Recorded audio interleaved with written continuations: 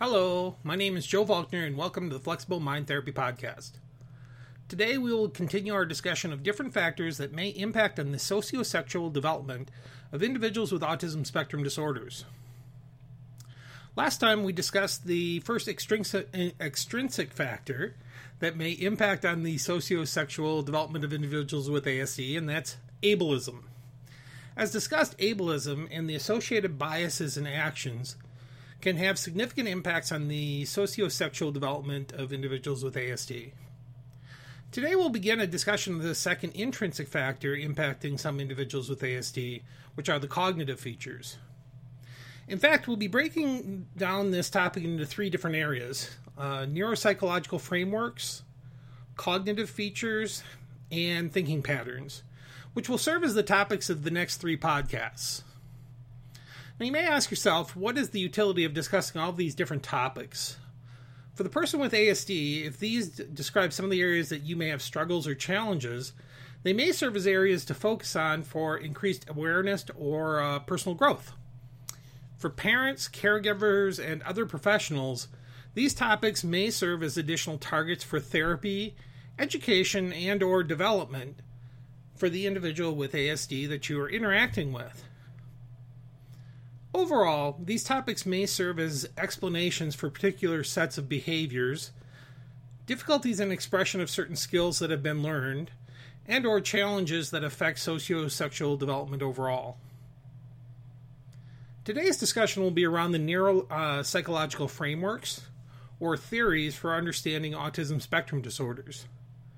We'll explore three major neuropsychological frameworks: weak central coherence, theory of mind, and executive functions, as well as an additional framework, context blindness, which may be seen as an expansion of the weak central coherence theory.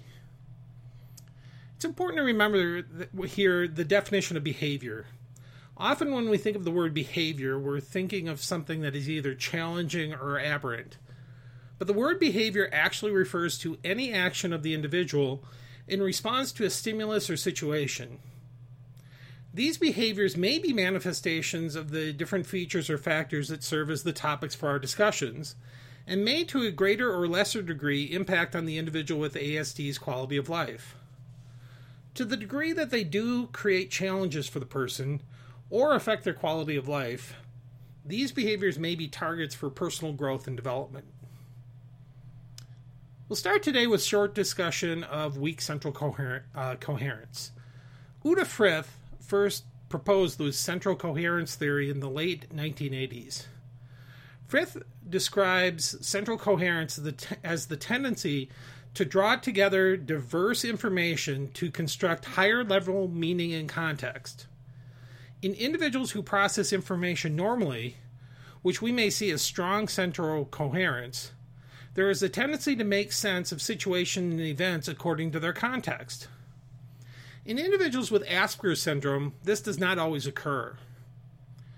This tendency to make sense of situations according to their context is known as global processing. Ozanoff, Pennington, and Solomon go on to further describe the information processing of typically developing individuals as motivated by a drive to achieve higher level meaning and a preference for this global processing.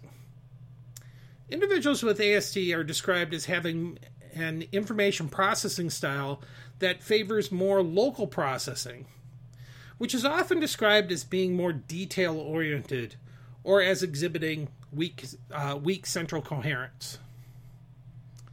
An example that is often used to differentiate global from local processing is the ability to see the forest, an example of global processing, versus the ability to see the trees, an example of local processing. Peter Vermeulen goes on to describe the local processing of individuals with ASD by expanding on this example. Sometimes they do not see the trees, but they do see the bark on the trees, the leaves, or even the veins on the trees. It has been said that some people with autism are detail thinkers and do not see wholeness. He makes some additional distinctions in his context blindness theory, which we'll discuss in a few moments. It's important to note that weak central coherence does not necessarily have a deficit orientation.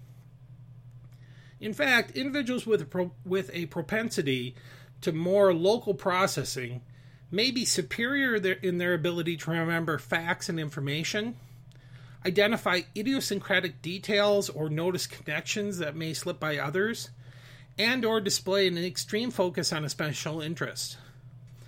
Atwood mentions that these skills may provide an advantage in a number of different occupations, including scientist, artist, lawyer, accountant, or copy editor.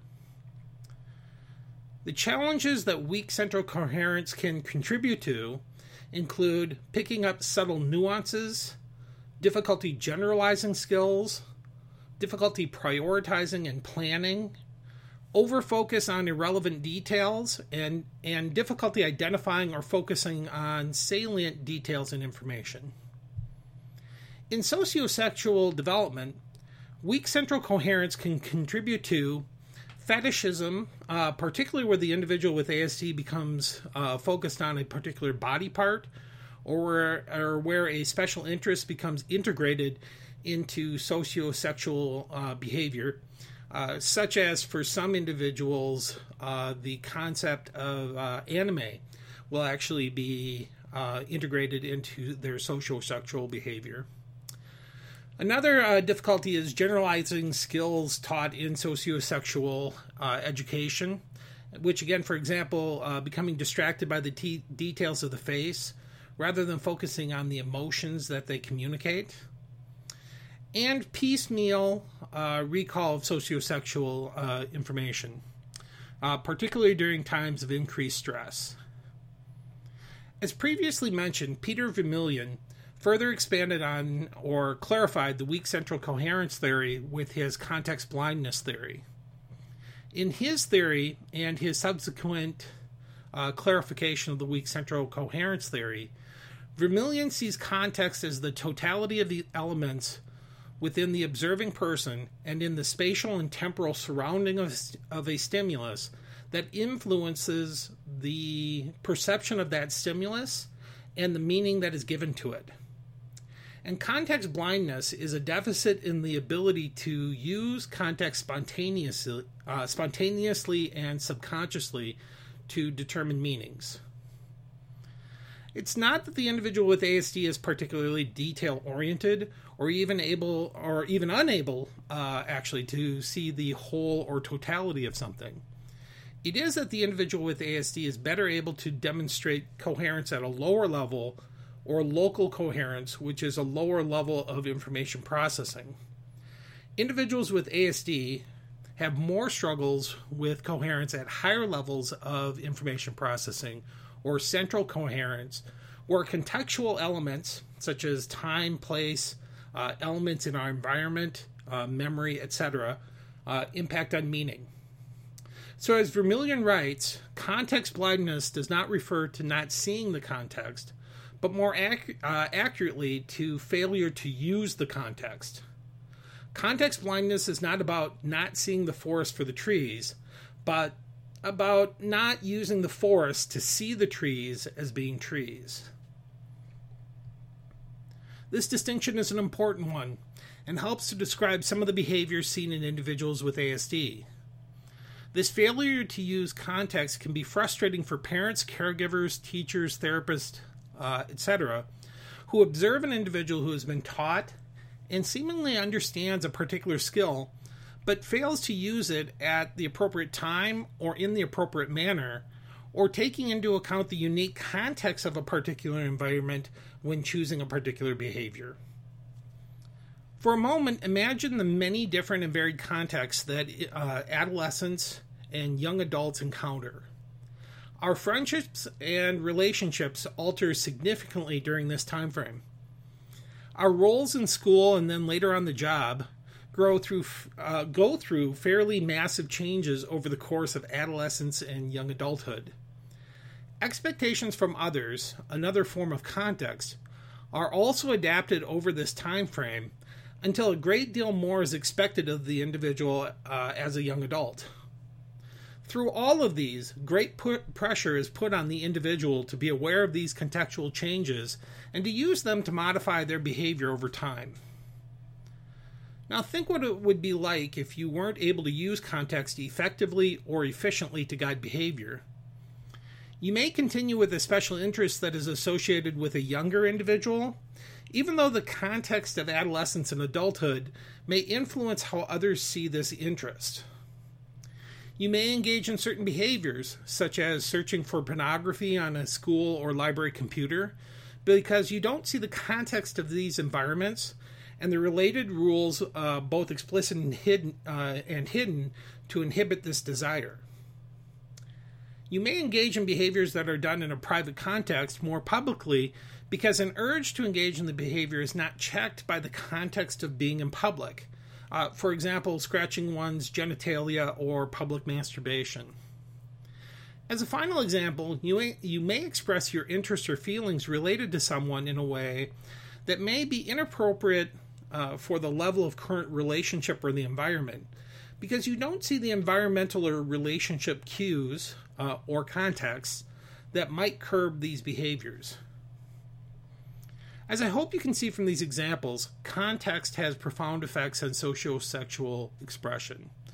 Merely understanding the rules may not be enough to help guide some individuals with ASD through the varying and often confusing contexts that arise as a part of sociosexual development in childhood, adolescence, and adulthood.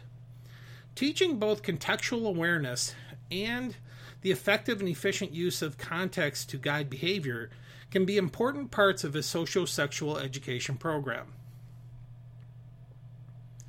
The next neuropsychological framework that I will briefly mention is theory of mind.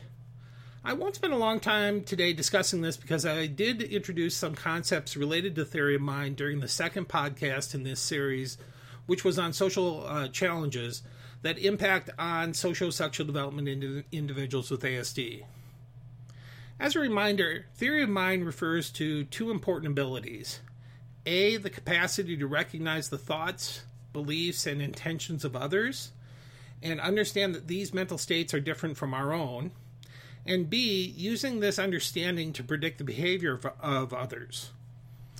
In other words, theory of mind relates to our ability to perceive and use the mental states of others in predicting their behavior, and to use this to guide our own behavior.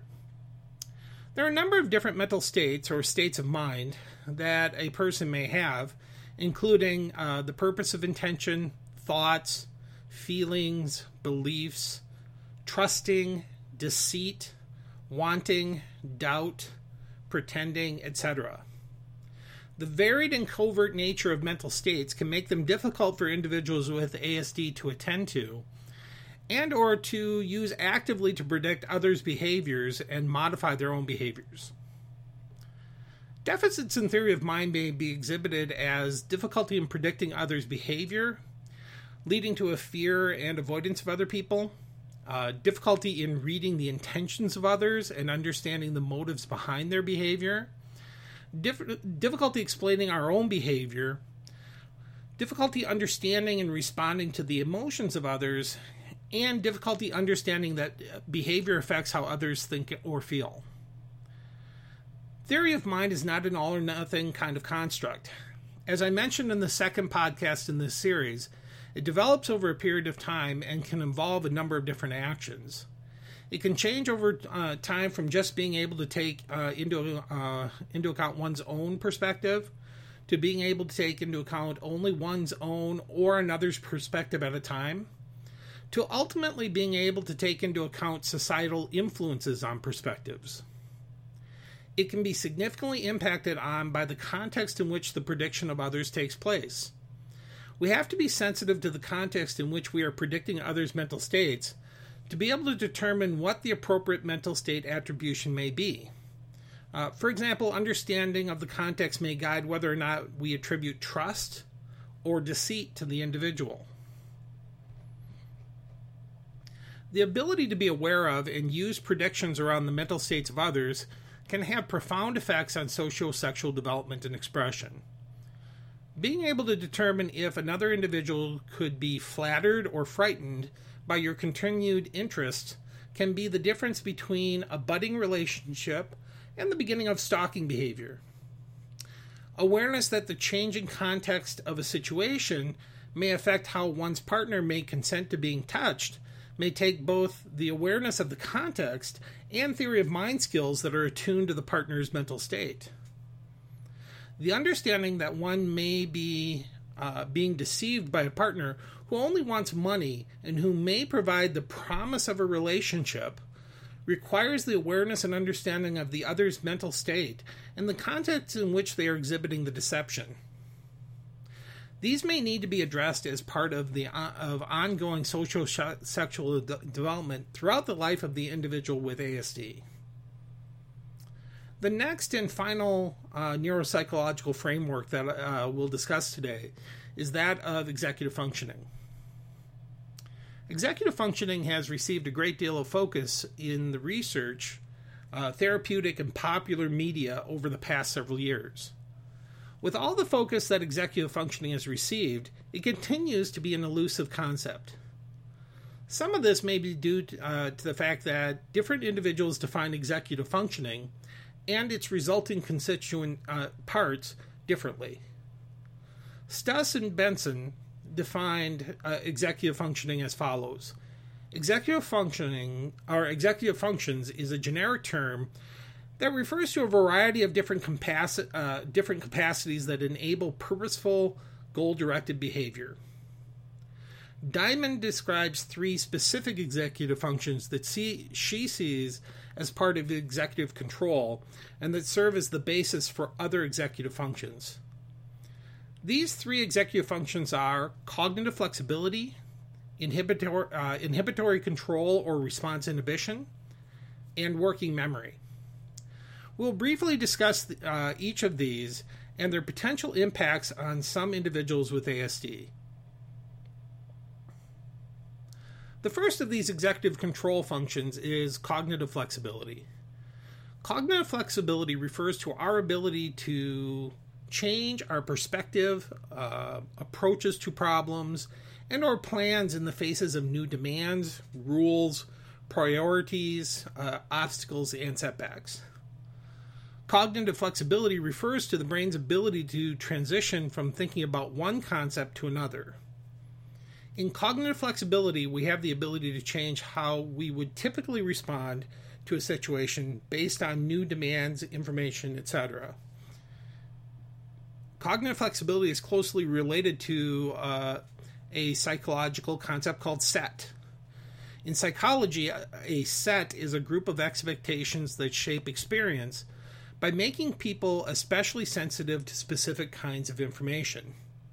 In essence, our brain prepares a particular response based on the information that it receives from the environment, or from our own memory. This response is based on our past experiences. In cognitive flexibility, we are able to change or modify our set based on new or changing demands, rules, priorities, and obstacles, or essentially the changing environmental context in which the behavior may occur. This ability to change our set or prepare a new response based on the changing context is impaired in many individuals with ASD. This difficulty with cognitive flexibility may be expressed in a number of the different characteristic thinking patterns that we may see in individuals with ASD, including literal thinking, rule-bound thinking, rigid thinking, perfectionistic thinking, and perseverative thinking. We will discuss more of these thinking patterns in greater detail in the 6th podcast in this series. Difficulties with cognitive flexibility may be expressed in a number of different ways, which may include difficulty making transitions, difficulty starting a new task before a previous one is completed, difficulty shifting gears, perseverating, and being driven by a routine and consistency. We may see this in adolescents and adults with ASD expressed as non-participation in activities or non-compliance, becoming stuck in an emotional response, perseverating or obsessing on our particular thoughts. Let me say that again. perseverating or obsessing on particular thoughts, ideas, tasks, etc., ruminating on unhealthy or unhelpful thoughts, or an inflexible need to adhere to a specific routine or ritual, such as particular ways to go to work, sitting in a particular spot in the home, or eating particular foods on particular days, as well as inability to adapt to changes or life events. Difficulties with cognitive flexibility can have a number of effects on sociosexual development and expression. Inflexibility may lead to resistance to the changing demands and expectations that come with adolescence and adulthood, including relationships and sexuality. For some individuals with ASD, this may be seen as a desire to maintain or return to the simpler life of childhood. Inflexibility may also lead to difficulties responding to a partner's changing needs, thoughts, and feelings as a part of an intimate relationships. Alternatively, it may lead to what I like to refer to as overcompliance, where the individual with ASD applies lessons learned during earlier stages of development when they may have experienced a compliance program as a part of teaching to be overly compliant to a partner. Now, the individual may also perseverate on particular sexual thoughts to the point that it interferes with more healthy expressions of sexuality. Alternatively, they may ruminate on the potential risks or punishments that may have been taught to them at younger age. For example, that it's wrong to touch oneself to masturbate, which can lead to some unhealthy sociosexual expressions. In each of these examples, it's the difficulty in changing from a prior mindset, for example, childhood or a partner's changing demands, a particular sexual thought, or the fear of punishment, that creates difficulty for them in the present situations. The second of the executive control functions that we'll discuss is inhibitory control or response inhibition. Response inhibition refers to one's ability to refrain from doing things that do not contribute to one's intentions or goals. Jaeger and Jaeger described three component or interrelated processes that are involved in response inhibition.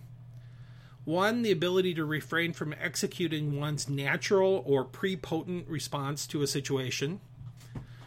2, the ability to perform interference control once a course of action has been initiated, and thus protect the response from disruption by competing events and responses. And 3, the ability to interrupt a response once it has been initiated. Response inhibition at its core is the ability to stop ourselves from performing one response so that we're able to perform another, more contextually relevant response. You can see from this definition that response inhibition and cognitive flexibility are closely related. Without response inhibition, we would be at the mercy of our impulses, old habits of thought or action, which are conditioned responses, and or stimuli in the environment that pull us this way or that. Response inhibition makes it possible for us to engage our cognitive flexibility to change from one response to another. Difficulties with response inhibition may be expressed as difficulty waiting, interrupting others, making careless mistakes, displaying hyperactivity, poor self-reflection, misinterpreting others' intentions, restlessness, road rage, gambling, risk-taking behaviors, and money and financial issues. Difficulties with response inhibition can have a number of effects on sociosexual development and expression. Difficulties with response inhibition may lead to sexual risk-taking behaviors, such as unprotected sex and or sex with multiple partners, addiction to pornography, angry and uncontrolled interactions with significant others, use of drugs or alcohol during sex, and placing oneself in an unsafe situation. Each of these have in common the impulsive or lack of control of some particular response, such as sex, pornography, anger, use of drugs, or desire for companionship, that places the individual at risk. The ability to inhibit each of these responses in the moment may allow the individual to make different choices, consider alternatives to current actions, and or take into account contextual information that may alter one's responses. The third and final executive control function that we'll discuss today will be working memory. Working memory is the term used to refer to a system responsible for temporary storage and manipulation of information. It functions as a mental workplace that can be flexibly used to support everyday cognitive activities that require both processing and storage, such as mental arithmetic. Working memory then describes an active process where things are brought into and out of a mental workspace that we are able to guide and adapt our behavior based upon both on previous experiences and on contextual factors in our environment. This process works closely with response inhibition and cognitive flexibility to help us respond adaptively to others. Now, working memory deficits are much plainer in academic settings, where their impact is more readily observable. Difficulties like mental arithmetic and poor reading comprehension are very evident during school. But working memory difficulties can have profound effects on life skills. They may lead to becoming confused when there's too much information, difficulty remembering the rules or demands or directions in a particular situation or context, being forgetful of or missing appointments and deadlines, requiring repeated explanations to complete tasks, and difficulty remembering to complete basic hygiene and home living routines. Working memory difficulties may also impact on sociosexual development and expression. The individual may have difficulty remembering sexual education information away from the time and context in which it was taught. The individual may also have difficulty remembering privacy rules at a time when they have a particular sexual impulse, such as masturbation. They may be forgetful in relationships, not remembering things that are important to their partners. In all of these examples, it is not only the remembering, but the active process of remembering, taking into context, and bringing up prior information that defines the working memory deficit. Now, one more other concept bears discussion as we complete this section of the podcast on executive functions, and that is hot versus cold executive functions. This relatively recently identified distinction is fairly important when considering the effects of difficulties with executive functions on the sociosexual development and expression of individuals with ASD. Hot and cold executive functions can be defined in the following ways. Cold executive functions are the goal-directed, future-oriented skills that are manifested during relatively decontextualized, non-emotional conditions. In other words, during testing or lab conditions. Hot executive functions are goal-directed, future-oriented skills that are elicited in contexts that engender emotion, motivation, and tension between immediate gratification and long-term rewards. And really, that describes our everyday functioning. Individuals with ASD may be able to complete cold executive function tasks quite well. It may only be when the heat is turned up on the executive function, such as when emotion, motivation, context, or delay of gratification, that the individual may experience difficulties with cognitive flexibility, response inhibition, and working memory. From the examples I've given, it should be apparent that the situations that require each of these executive functions in the context of sociosexual development and expression tend to involve emotion, motivation, and often delay of gratification. This may be the reason that many individuals with ASD struggle with expression of previously learned information during different and varied contexts. Today's podcast is focused on the 4 neuropsychological frameworks for understanding the behavior of individuals with ASD. Each of these frameworks may help both to understand why a particular behavior may have occurred, as well as to provide some guidance for areas that can be worked on to assist sociosexual development and expression.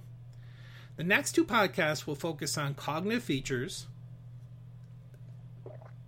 including attention, memory, and information processing, and thinking patterns, including black and white thinking, literal thinking, and rule-bound thinking, that many affect sociosexual development in individuals with ASD.